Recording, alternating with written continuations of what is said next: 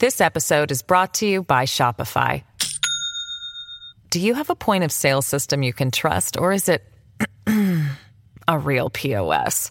You need Shopify for retail. From accepting payments to managing inventory, Shopify POS has everything you need to sell in person. Go to shopify.com/system, all lowercase, to take your retail business to the next level today. That's shopify.com/system.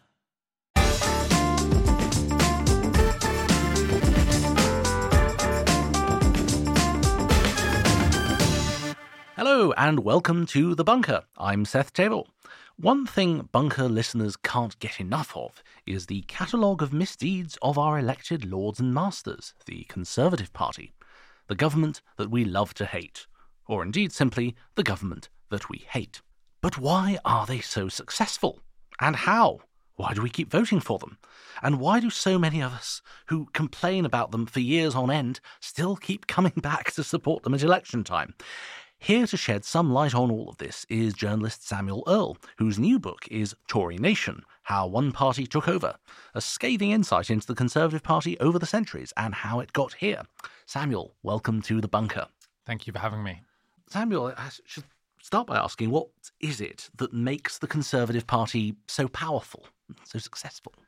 Yeah, so maybe it would be good to start with, just the stats, because I've been a journalist writing about British politics, for many years, but it was only after the 2019 election that I looked into the history of the party's winning record, because I was very struck by the kind of commentary that was happening at the time of the 2019 election and the celebration of, Boris Johnson being this amazing vote winner who had achieved this incredible feat of winning an election, whereas Jeremy Corbyn was this, the worst leader ever in Labour's history.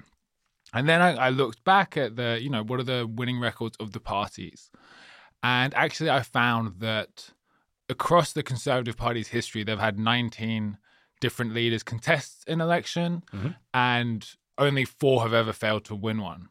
And then I looked at Labour's record, and it's actually almost the exact opposite. They've had 19 leaders in the last 120 years, which is about their lifespan, and only 4 have ever failed to win one. And as the time of the next election, it'll be, Tony Blair will be the only Labour leader in the last 50 years who has won an election.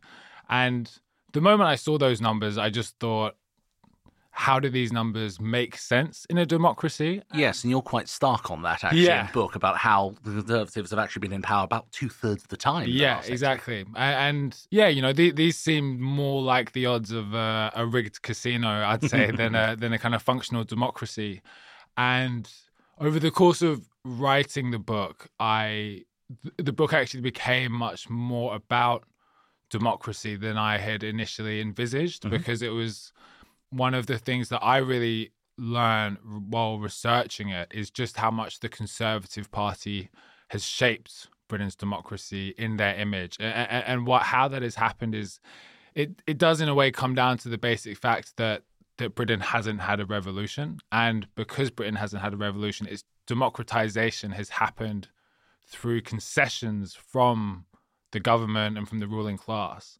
And all those concessions have, on the one hand, granted new powers to the masses, but they have also done so on terms that always advantage, as much as they can, the rulers at the time. And so I think that is a big reason why the Conservatives can still win. Yes, and that was built into quite a lot of, say, imperial history around at the time. It was said it was a strength of Britain, the idea that we didn't have a revolution, we peacefully changed, we had things like the Great Reform Act. Of course, the Great Reform Act increased the number of voters from 2% to 5%. It wasn't actually that great. And you have things like that are always bits of piecemeal change. Your book talks about the idea of surrender to survive. What do you mean by that? Yeah, well, I think, it touches upon what I was just saying there. I use the phrase surrender to survive. I use similar phrases or like similar meaning expressions, such as admitting defeat also being sometimes the best form of defense. And how do you concede power while consolidating your power at the same time? And again, I think this is very relevant to today when we talk a lot about the adaptability of the Conservative Party. And I think that is one of its defining traits. One of the reasons why Britain didn't have a revolution. We like to say it's because of British character. We're just polite, moderate people who prefer stability to change, etc., etc. But one of the big reasons is down to the Conservative Party. It's down to Britain's ruling class, which learned from the mistakes of other ruling classes on the continent, particularly in France. And they saw that they couldn't just keep the masses at bay. They couldn't just complete denying people the right to democracy. And they needed to, in a way, surrender to that demand if they were going to have a future. Yeah, I mean, someone like David Cameron is a very clear example that comes through, this sort of touchy-feely liberal conservatism, at least when he's in opposition, promising his way into power. But that's nothing new. It seems that actually, going back centuries, Conservatives, you talk about how Lord Salisbury, the 19th century Prime Minister, used to make a habit of supporting reforms he didn't believe in at all, just to stave off even more reforms. Yeah. And so I think my favourite example of the book, actually, and it isn't even discussed in one place, it's more threaded throughout, is the House of Lords and how it has survived. Because the House of Lords is an anachronism. It's completely unique, pretty much, in the modern world. It seems to go against the grain of just like liberal democratic society in so many different ways, and yet it's still here. And if you kind of trace its evolution, I think, so you had Lord Salisbury in who's the third Marquess of Salisbury, and the Salisbury is always has been a big family within the Conservative Party history. And he described himself as, the last Conservative towards the end of the 19th century, because he just thought that the odds were stacked up against the Conservative Party. He was very gloomy. So much. He tended to believe civilization was about to end, and he was the last person who'd, take a stand against reality. He was a big figure within the current of like Tory pessimism. And anyway, cut to 1945, which is the first time that Labour win a working majority. And the Tories are terrified. It seems obvious that the House of Lords, a hereditary institution where the Conservative Party kind of essentially has a permanent majority, would be abolished. And the Lords, which is that point, is led by the fifth Marquess of Salisbury, strike a deal with Labour where they say, instead of fighting you, we will pass all of your manifesto promises as long as you agree to let us stay. And that's a great illustration of their readiness to concede power where necessary. And Labour, they probably go, okay, we'll let you hang around for now. We've got other more important reforms that we can pass through. And we're probably going to be in power forever now. So, the Lords can wait. And that Salisbury Convention still holds today. And it still holds But today. you mentioned the fallacy that Labour has during that time, which is, well, we've sorted out winning elections now. We don't need to worry too much about this. We'll get around to this. And lo and behold, Labour doesn't spend. It doesn't. And then it isn't for another. And then in 1951, Labour lose and they don't come back into government for another 13 years. And it isn't for another 50 years that the Lords is actually reformed by Tony Blair. And even then, the reform is done in a very peculiar way. It definitely hasn't been democratized to any extent. Well, a cynic might say that he said, well, the problem here is that the place is absolutely stuffed with hereditary peers who are three-quarters Conservatives. Let's just abolish all the Tories hereditaries, which is what they do. Yeah. And they never actually get around to doing the stage two. Exactly. And I think that my favourite part of Blair's, actually failed reform, the main premise of which was to remove all hereditary lords. But Tony Blair, in this quest, comes up against a very familiar foe within the Tory nation. It's the seventh Marquess of Salisbury, who is now campaigning against Blair to trying to convince Blair to keep at least 100, just because it would smooth the transition within the Lords, and that if Blair doesn't agree to his terms, he will cause constitutional mayhem. And so Blair, probably similar to his Labour ancestors, agrees, assumes that, they won't last long. And lo and behold, there's still 85 hereditary peers, I think, in the House of Lords. And it's very interesting to look at how the House of Lords has been a bulwark for the Conservative Party, because if you go back to an earlier constitutional face-off before the 1945 one, the one of 1909 to 11, where basically you have Lords versus Commons, the country stops its government machinery pretty much for 18 months. Back then, the purpose of the House of Lords was very simple. It was whenever a Conservative government's in power, it's there to rubber stamp all legitimate bills, etc., that come through, whenever a Liberal or other party is in government, is there to veto and stop them and try and block them at every stage. You get from that sort of face-off the Parliament Act, which sets up exactly the struggle you're talking about in 45, which is really interesting because since then, there's been a sort of identity crisis of what the House of Lords is for. And I mean, my view is actually, if you look at 19th century constitutional theorists, they used to say, well, the House of Commons is full of these professional, experienced people at the peak of their careers who bring all of that experience to bear. And the House of Lords is full of disinterested people who, they're there by accident of birth, so they haven't asked to be there. And that's a brilliant thing because they are, the right sort and they have our national interest. Now, because that purpose had been so comprehensively demolished for the House of Lords, they've now latched on to the old rationale for the House of Commons. They say, oh, well, we're very experienced people at the peak of our careers who bring all this expert knowledge. And the flip side of that, arguably, and I'd be interested in your thoughts on this, is how the House of Commons has done such a really poor job of what it's supposed to do, that it's allowed the House of Lords to take that on as a rationale. Yeah. I mean, I think there's definitely something in that. I also think, though, that the House of Lords is always having to just try to find ways to legitimize itself, and it will have to change its, strategy of legitimization based on how it's appointed. And the House of Lords is also, when we talk about like the democratization of Britain, one of the things that allows the Conservatives to kind of make their peace with the idea of democracy was the awareness, the knowledge that they always had the House of Lords as their kind of safety check, that you could democratize the House of Commons, but we would always be able to ultimately maintain some control through this permanent majority in the House of Lords. And I mean, in some ways, I do think that Britain's always had a kind of remarkably open aristocracy in many ways. It's very old and enduring. But unlike other countries, it wasn't purely from birth. It was also one of the other things that has allowed Britain to evolve peacefully has been its ability to absorb new elites into the old elite. So you could absorb the industrialists into the aristocracy, and you could give them their country mansion and let them kind of live that lifestyle. And so there was never a clash between the big landowners and the big capitalist bosses in a way that other countries saw. And so in that sense, there was always this sense of if you were rich enough or talented enough, you could find your home in the Lords. And what's interesting is that Tony Blair's reform, it still maintains that idea that if you're rich enough or successful enough or kind of threatening enough to us, you immediately have a right to legislate, to wield power over the legislation of this country without the need to be elected.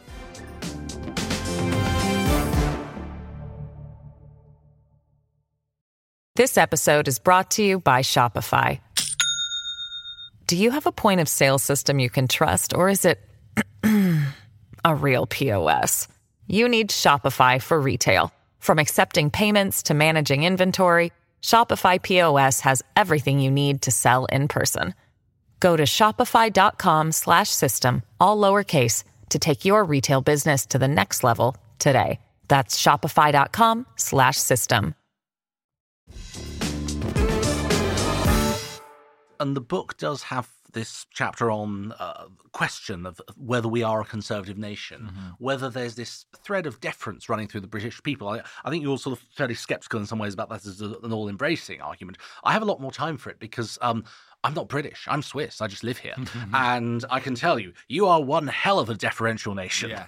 And this idea that it could be you, that, of course it makes sense to have something like an honours system because charity and good causes, and we all like good people to be rewarded for hard work and all of that. And I think this idea is actually very deeply embedded in the British psyche, and it is something which the Conservatives understand really well. The amount of, even if it's very limited, the amount of buy-in that people who might say, well, I don't like the Tories and I don't like what they're doing, but, I like some of the institutions we have, and I like the certainty and I like the fairness in all these sorts of ideas. Yeah, I think you're right that it's a huge feature of the kind of British English, or at least English character. One of the small kind of themes I discussed in the book is this idea of deference, and also what kind of purchase it has over pop culture, not just in Britain but also internationally. And in many ways, it's like embodied by the ideal of the butler, who is like always has to be English. And there's a great quote in one of Kazuo Ishiguro's novels, Remains of the Day, where the butler in this like big fancy estate called Stevens, he says, a butler has to be English. No other kind of country in the world has the qualities of like stoicism that are required for the role and kind of composure.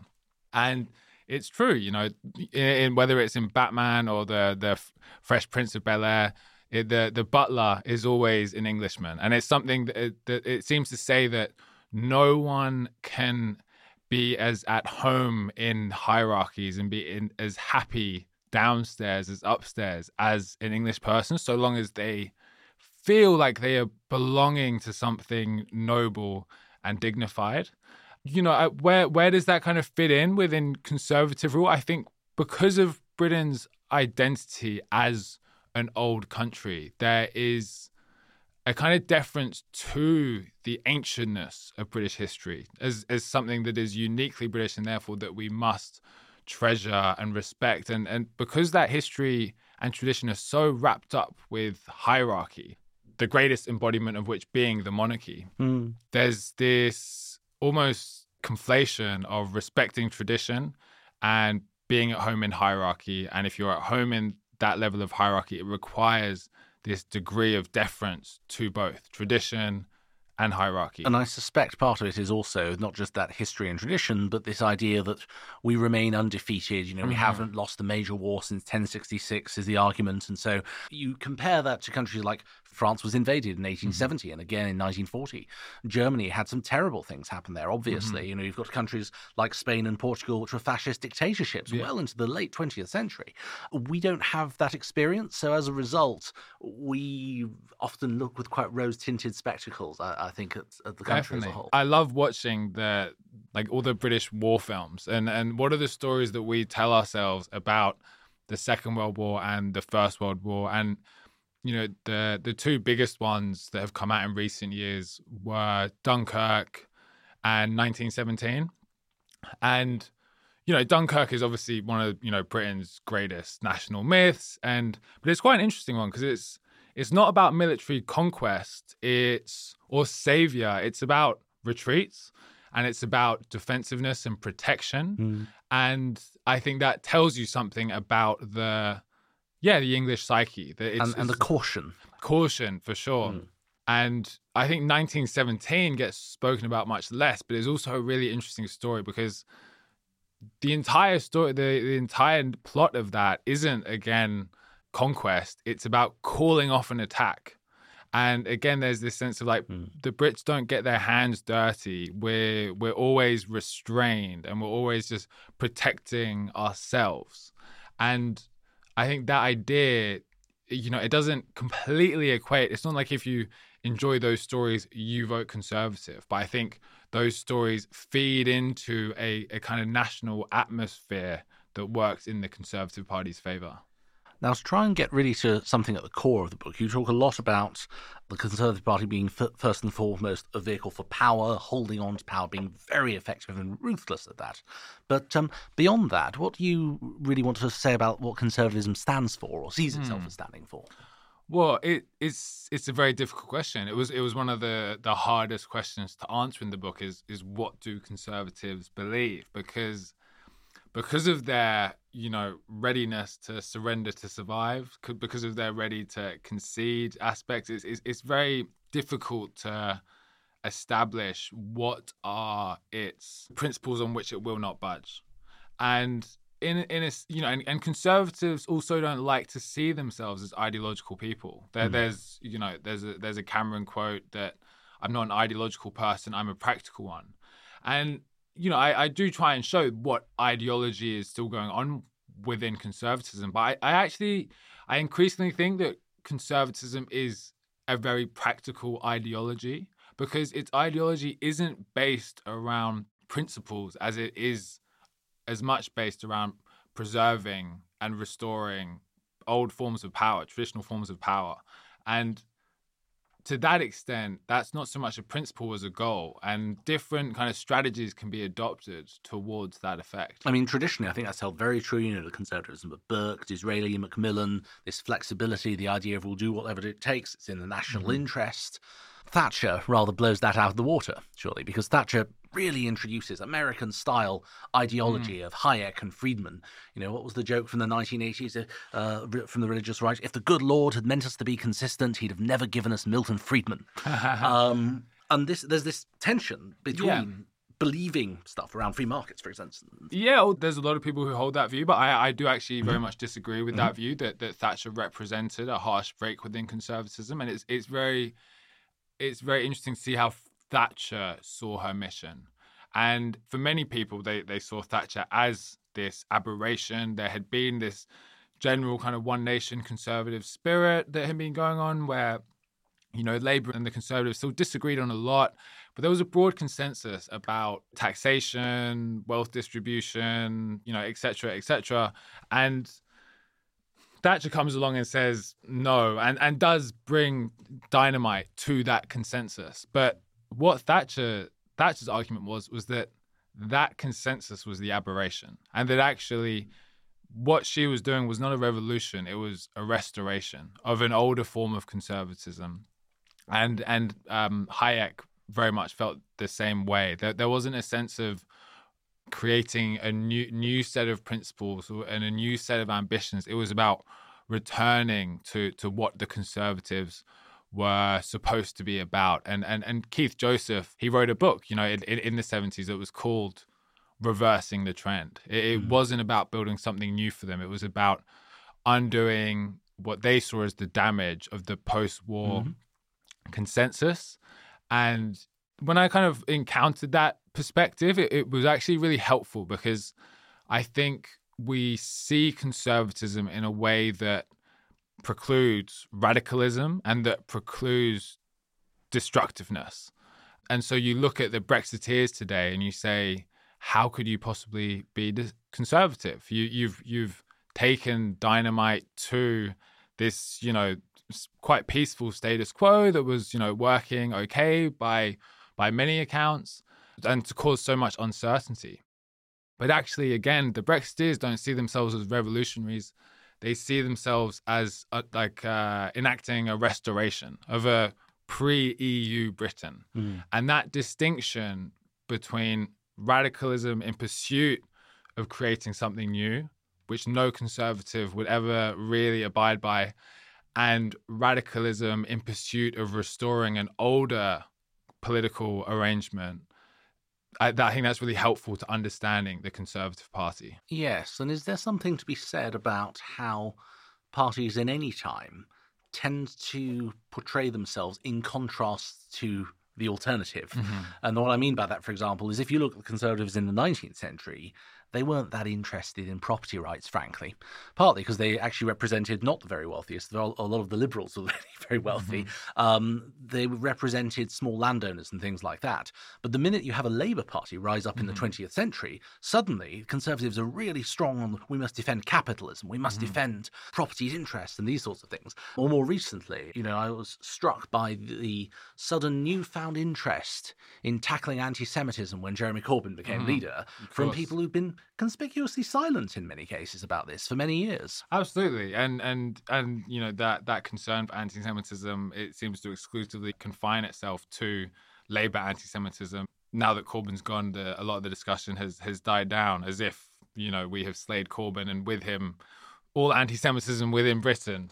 And you see it, with trans rights as well. The Conservatives have, I don't know if they've ever really campaigned on the platform of women's rights. And now you often hear Conservatives say, we are standing up for women's rights against trans people. And it's a new turn for the Conservatives. And I think they're always trying to find new ways to absorb opponents' attack lines. And, we won't get bogged down in the anti-Semitism crisis, quotation marks, under Jeremy Corbyn. But I think there was a sense in which the Conservatives are traditionally seen as the party of prejudice, the nasty party, the party that stigmatizes minorities, and they relished the idea that they could flip that onto Labour and take the moral high ground on these issues. And they've often done that throughout their history. There's a great quote you use in your book, which is, when a regime has been in power too long, when it has fatally exhausted the patience of the people, and when oblivion finally beckons, I'm afraid that across the world you can rely on the leaders of that regime to act solely in the interests of self-preservation and not in the interests of the electorate. That was Boris Johnson writing in the Daily Telegraph in 2011. To wrap up, what do you make really of the last sort of 13 years we've seen of Conservative rule, how that fits into this? I think, that we have seen many different mutations of the Conservative Party in a very short amount of time. And I think what's been most interesting about it is how it has completely shattered the Conservative Party's self-conception as the party of stability, of kind of wise, sensible government. And yet they have kept on winning. And that was really the dissonance between those two things was really what led me to write the book.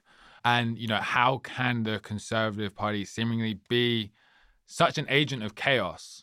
And yet, it's a very different picture now. But between 2010 and 2020, the Conservative Party won 4 elections in a row, each one with the largest share of the vote. It was getting increasingly popular, despite, you would probably say, Britain's situation getting increasingly worse.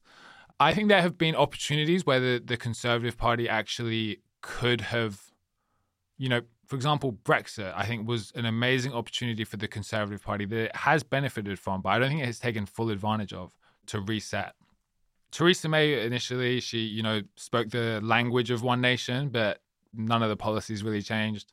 Then Boris Johnson came along and the same thing kind of happened. There was, like, in Johnson, we had a one nation Tory, but, austerity just has continued, and whatever urge Johnson would have had to turn on the spending taps, it was for whatever reason, and it probably had something to do with who funds the Conservative Party, he resisted. And again, then after Johnson's resignation, I think with the Queen's funeral, there was another opportunity to reset. And there was another opportunity for a Conservative leader to come in and say, actually, the last 10 years have been really difficult. I can see that we need a new social contract. But actually what has happened at each stage is they have basically doubled down on their economic policy. And instead of being able to offer any economic alternative, they are just turning increasingly towards culture war, which isn't, again, a new aspect of the Conservative Party. They have been very good at sowing division in pursuit of power for, throughout their history. But you just feel that there's these increasingly desperate lurches towards culture war that are born out of an inability to pursue a new economic course. Samuel, it's been fascinating, and I wish there was more time to go more into this, but thanks so much for joining me down here in the bunker. Thank you for having me. Samuel's new book, Tory Nation, How One Party Took Over, is available in all good bookshops. And listeners, thank you for joining us. We'll be back soon with another edition. And if you enjoy the podcast, remember you can support us on Patreon from just £3 a month. You'll be supporting us to make shows like The Bunker, Oh God, What Now, and the latest series of Arthur Snell's Doomsday Watch, fresh from Kiev. Thanks for listening. We'll see you next time.